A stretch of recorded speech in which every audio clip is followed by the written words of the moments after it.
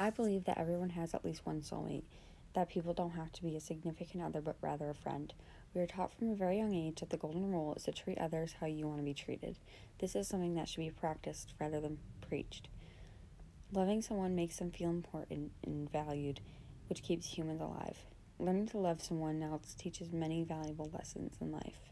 One lesson is that you begin to put people first. The next lesson is the most important. You get to decide if you can love them forever or if you're better off loving yourself instead. Along with this important lesson comes potential heartbreak. Losing anyone you loved is a difficult process to understand, but in order to find the person you're meant to love, you need to experience heartbreak. When you love someone, you know if it's something you can do forever, and there's people who you're meant to love, and you'll know it. Surrounding yourself with people who push you to be better, inspire you, and love you when you can't love yourself impacts who you are. You don't get to choose your family, but you can choose your friends and the type of people they are.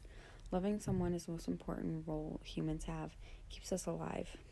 When you find someone like this, we as humans know to keep them in our life.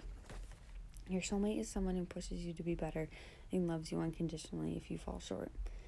When you meet someone, you can tell from the first time the importance they'll have on you in your life. Everyone has a purpose for entering your life, and even if it appears to be negative, it may be for a good reason.